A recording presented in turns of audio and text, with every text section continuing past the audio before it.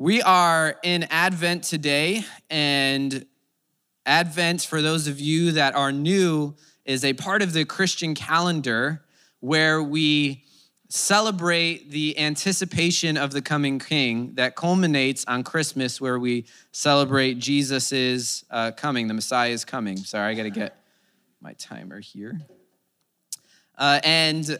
So we have this year for our Advent series, we've been looking at Messianic Psalms, which are Psalms in the book of Psalms that talk about the future king, the coming king, that we can join in anticipation with the church or Israel thousands of years ago as they anticipated the coming Messiah.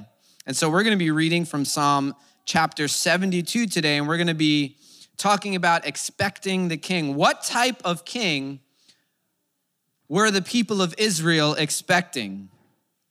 This psalm was written by David, the king of Israel, to his son Solomon about what type of king he should be, but it was taken up to be a messianic psalm because as we're going to read it today, you realize it is impossible for any human king to live up to these expectations. And so it became a psalm of anticipation for the Messiah, and Isaiah later on takes up and almost quotes verbatim as he foresees the coming king. He quotes from this psalm in Psalm chapter 72. So we're not gonna read it all in one shot. We're gonna read section by section because, as you can see, it's a longer psalm.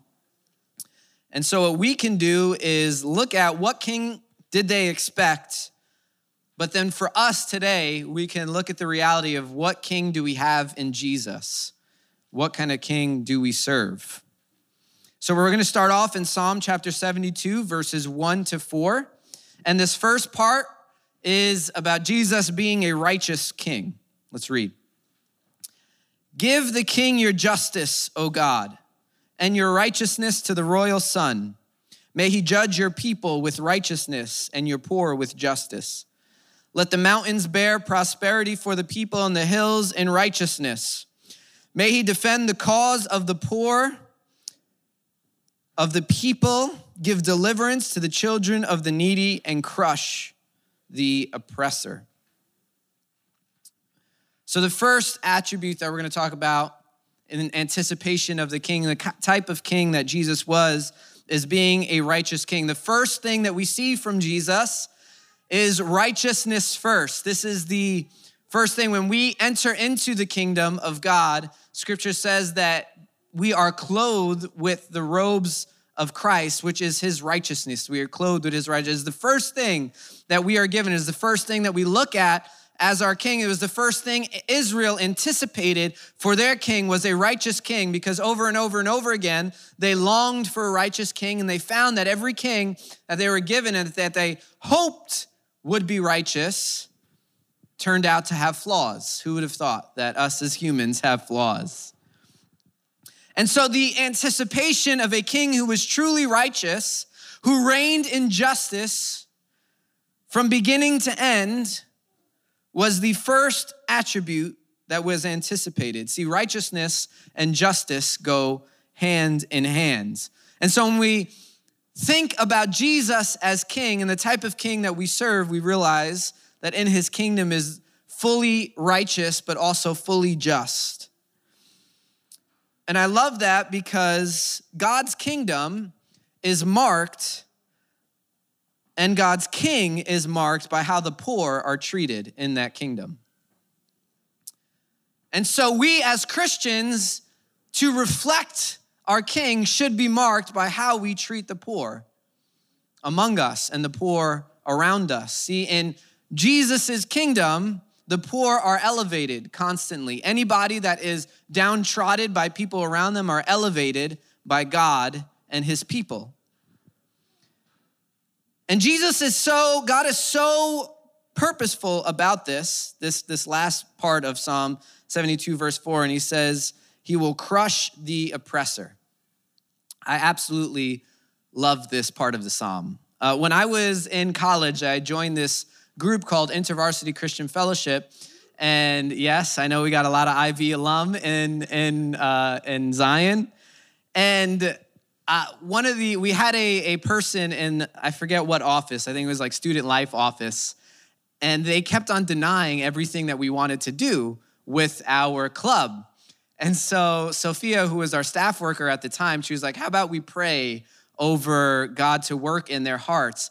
And so I start praying, God, I pray that you just bring everything they do to destruction until they give us what we want. That you would just curse what they're doing until they open up and allow us to do what you have called us to do in this campus. And Sophia's like chuckling while I'm praying. And I was like, what's up, Sophia? She's like, well, that's one way to pray for them, Justin. And she said, she told me, what you're praying is the imprecatory prayers of the Psalms. And I was like, oh, I've never heard that before, I grew up Pentecostal. We didn't use big words like that. and so I went and looked up the imprecatory prayers of the Psalm, and it is when you call down curses over your enemies so that they would come to destruction and so that God's righteousness and justice would reign in the land. And so this is an imprecatory psalm that I love to pray, that God, that you would crush the oppressor.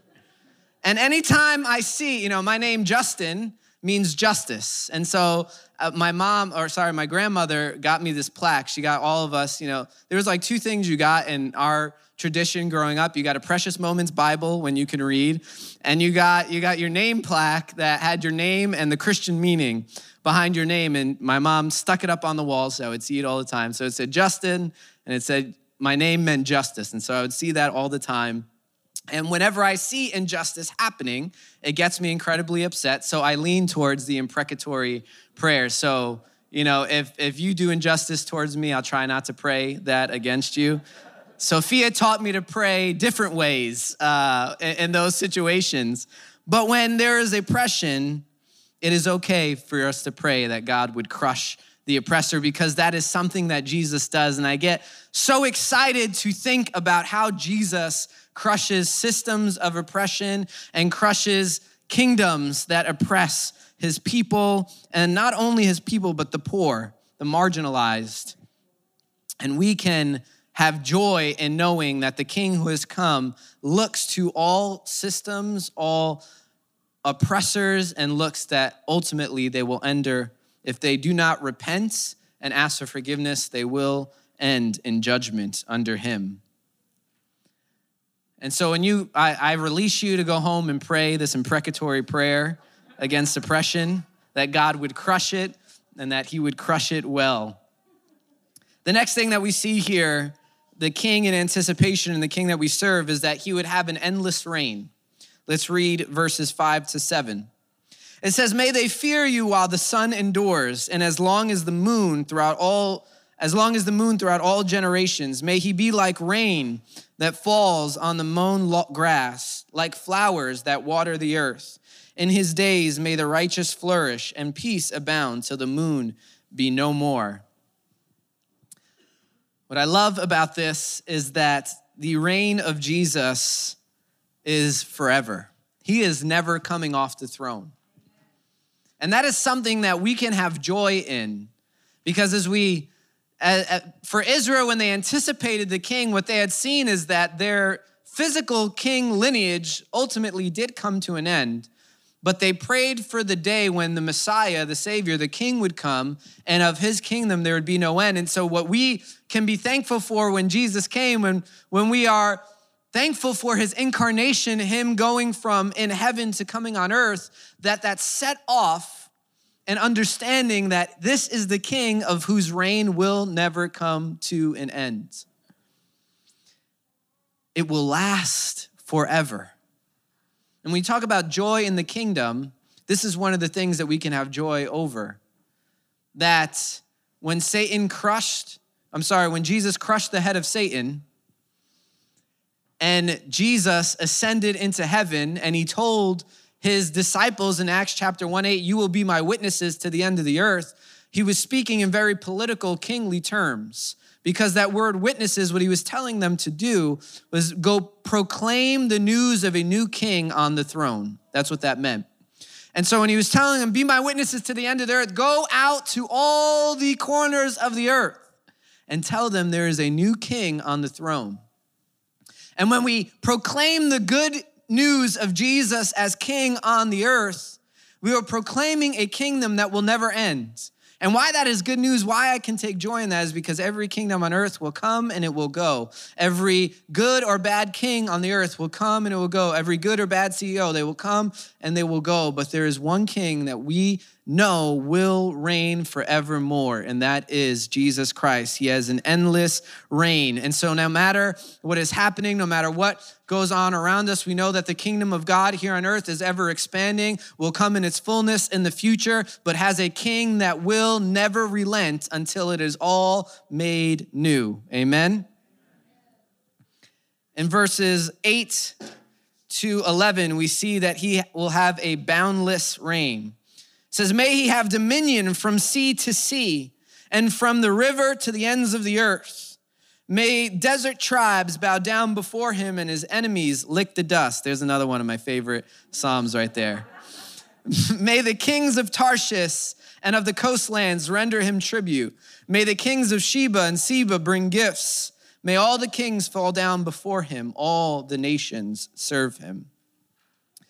The authority of Jesus in anticipation of his king. You see, Israel, their kingdom, was in, if you know your geography, I always love those like late night shows and they go and they ask random people, things about what's going on in the world, like what are the 3 branches of government, or who's the vice president right now, or can you point to like Iran on a map? And it's just like a lot of, no, I don't know. I love that. And so if you would be caught off guard, Israel in the Middle East, it's where the Mediterranean, Italy, you go a little right to Italy on most maps.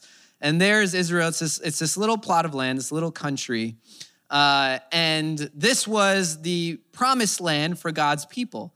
But in anticipation for the king, they knew that the king that was coming, the Messiah, would not only be king over this little plot of land, but his kingdom would expand from sea to sea all over the earth, that every king would bow down. That's why his title was King of Kings and Lord of Lords, that every single king, every lord, every nation, every land would come to bow down before him.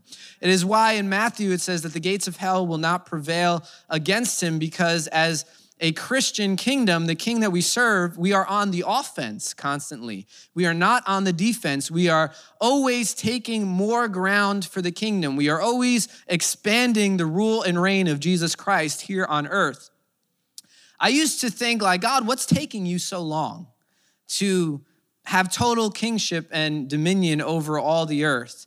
And then I started reading church history, and you realize that, it's been 2,000 years, but there's still so much work to be done, that the church has been expanding for thousands of years, and we see the footprint of that expansion, and the church is going to continue to expand until all things are made new and we can live in the new heavens and the new earth. And so we are part of the kingdom where all peoples, all nations, all lands will bow down to the king. And today, we get to say that almost all languages, all peoples, in all cultures, there are people who bow down before God. And that is something that not only was foretold, that is something that we can praise and rejoice God over, that his kingdom is boundless, that there is no nation state where we have borders and we do not allow this person or this one to cross in. There is no sojourners. There is no immigrants in the kingdom of God, that we are all given over to his sonship or being his daughter, receiving his inheritance and becoming a citizen of his kingdom right away when we believe in Jesus and we bow down to him as king over our heart. He will have authority over all the earth.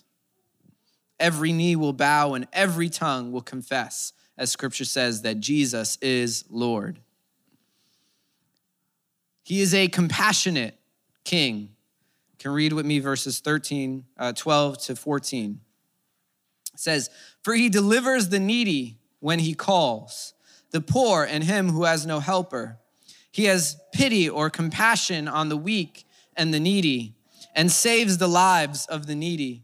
From oppression and violence, he redeems their life, and precious is their blood in his sight. If you read the stories of kings, especially back then, What you read is pomp.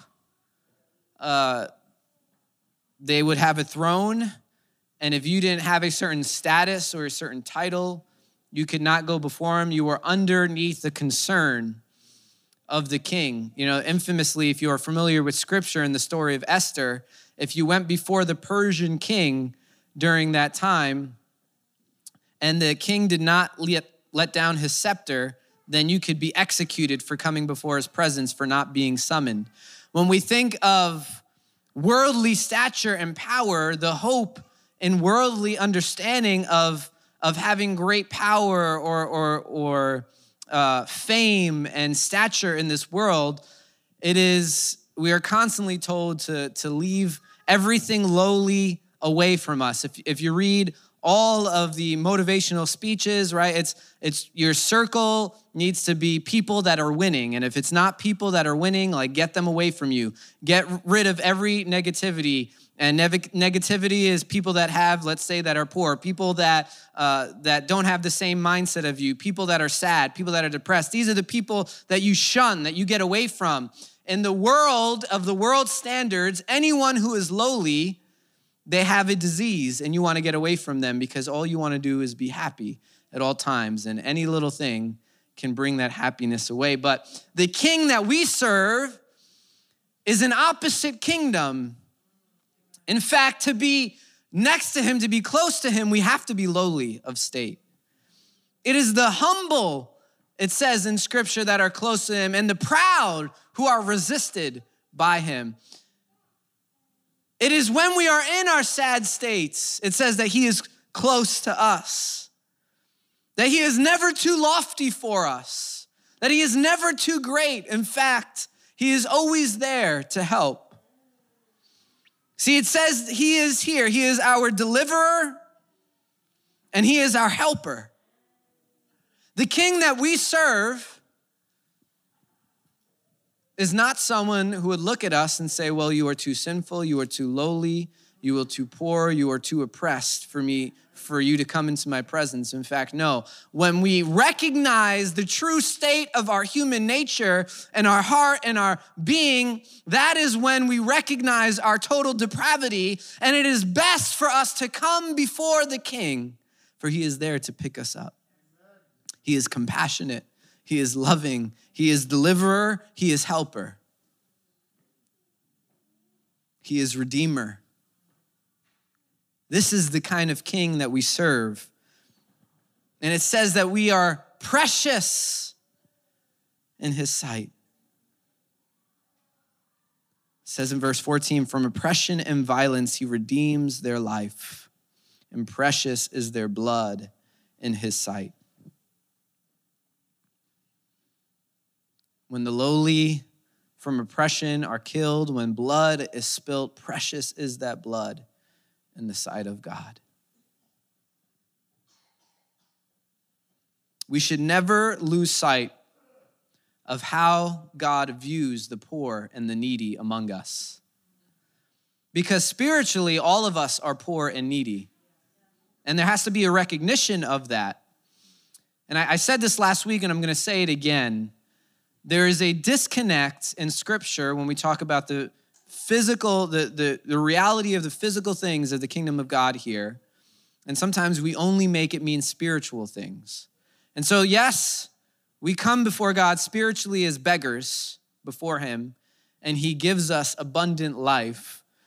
But also we have to realize in the physical kingdom that God has his eyes on the oppressed and the oppressor, and promises justice for the oppressed and judgment for the oppressor. And we have to keep that in mind because as Christians, our hope and our goal is not only to bring a spiritual reality of justice and freedom, but also to bring a physical reality of justice and freedom to all. And that is what we work towards as we work towards a kingdom of God here on earth, as Jesus prayed, on earth as it is in heaven. And so we constantly look. We serve a compassionate king. This is the kind of kingdom that he reigns over, and we are citizens of that kingdom. That means those values of our king become our values as his people, as his citizens. And then as we live under the rule of the king, we see towards the end of the psalm here, verses 15 to 19, we live with endless blessing. In verse 15, it says, "Long may he live. May gold of Sheba be given to him. May prayer be made for him continually, and blessings invoked for him all the day. May there be abundance of grain in the land, and on tops of the mountains may it wave. May its fruit be like Lebanon, and may people blossom in the cities like the grass of the field. May his name endure forever, his fame continue as long as the sun. May people be blessed in him, all nations call him blessed. Blessed be the Lord, the God of Israel, who alone does wondrous things. Blessed be his glorious name forever. May the whole earth be filled with his glory. Amen and amen." We have to realize two things here. Blessed is our King, and blessed are all who are in him. One of the promises of Abraham and his seed as they started to anticipate the Messiah as far back as him was God told Abraham that through his seed, all the nations of the earth would be blessed. And here we see again, through the seed of Abraham, all the nations of the earth will be blessed. That all nations, it says, call him blessed. Jesus reigns and has all the blessing of the kingdom behind him. And everyone who is in him are blessed because of him. I want to invite you to read this scripture with me. It says in verse 17, "May people be blessed in him. All nations call him blessed."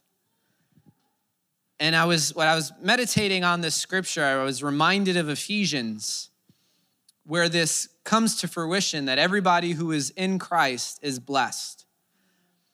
And we see the blessing of Jesus in his reign. He rose victorious from the grave. He lit everybody who he came in contact with in the Gospels was saved, was healed, was given eternal life if they chose to accept it. But we see in Ephesians chapter 1, specifically the people that live in Christ, in him, the blessing that they enter into. And I want to read this because I want us to remember the blessing of our King. And so there's 3 moments in Ephesians chapter 1 where Paul starts off in him.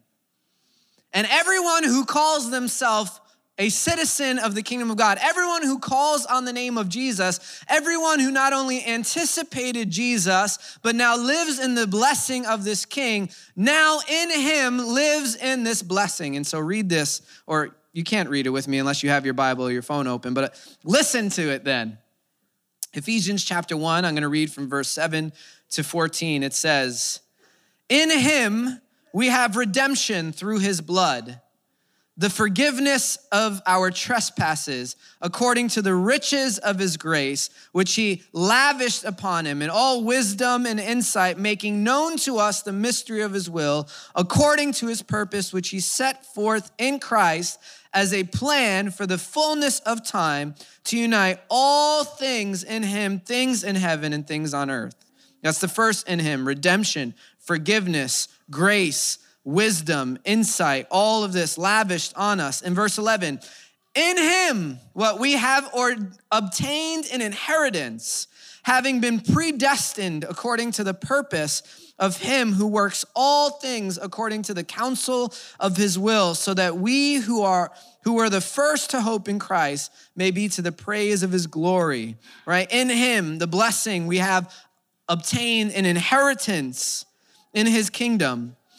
And the third one in verse 13, "In him you also, when you heard the word of truth, the gospel of your salvation, and believed in him, were seated with the promised Holy Spirit, who is the guarantee of our inheritance until we acquire possession of it, to the praise of his glory." In him we have been sealed with his Spirit. We have heard the word of truth, the good news of our salvation, and we're made to believe in him. The great thing about our King is the process for citizenship to live under his rule is a process that is simple but also hard. It is a simple process, and all he asks is for us to bow down, to order our lives before him, and to say, God, you reign as king over us. I believe in all you have done. And when we put our hope, when we put our faith in him as king, all the blessings that we just read, forgiveness of our sins, inheritance in his kingdom, and sealed with his Holy Spirit, all of those blessings become ours. And so as we anticipate the birth of Jesus, we can celebrate his kingship and what it meant on earth. And I want to say this for all that are here. If you've never lived under the rule of Jesus, this is a great moment where you can bow before him today, where you can put your heart in his arms, you can put your faith and put your trust and know that you serve a righteous king. You serve a king whose reign will never end, a king who has a kingdom that will go from sea to sea, that will go to all nations, all peoples, and all tongues. You serve a compassionate king that it doesn't matter what you have done. It doesn't matter where you have been. It doesn't matter what station you are in your life. He accepts you with open arms to be your helper, your redeemer, and your deliverer. You can serve a king that when you come under him, not only do you get his citizenship, but you get all the blessings that have been poured out on him that gets transmuted onto you. A king who allows his blessings not to be hoarded on his throne, but to give in lavishly to all who will bow before his throne. Can you stand with me today?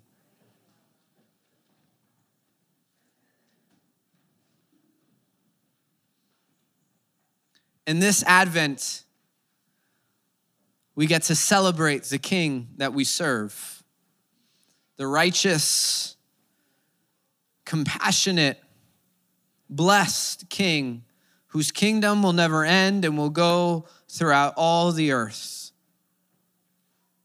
And there's opportunity today to put your heart, your future, your faith, your hope, your trust, your life in that King's hand. And to say, God, I will serve you. And if you want, we will have our prayer team over on the sides during worship over here. And at any moment, if you want prayer, any one of us will pray over you and pray with you. But as we worship, I encourage you to meditate on the King that we serve, the King who has come, the King who has anticipated, the Messiah who is prophesied, and the Messiah that we serve today. Father, I pray that as we worship you, as we meditate on your word, as you remind us of the type of King that you are and all the blessings in you that we have received, that your joy and your spirit would fill us today. And that you would remind us that the King who came as a baby in the manger was a King who is worth praising for all generations forever to come. In Jesus' name we pray, amen.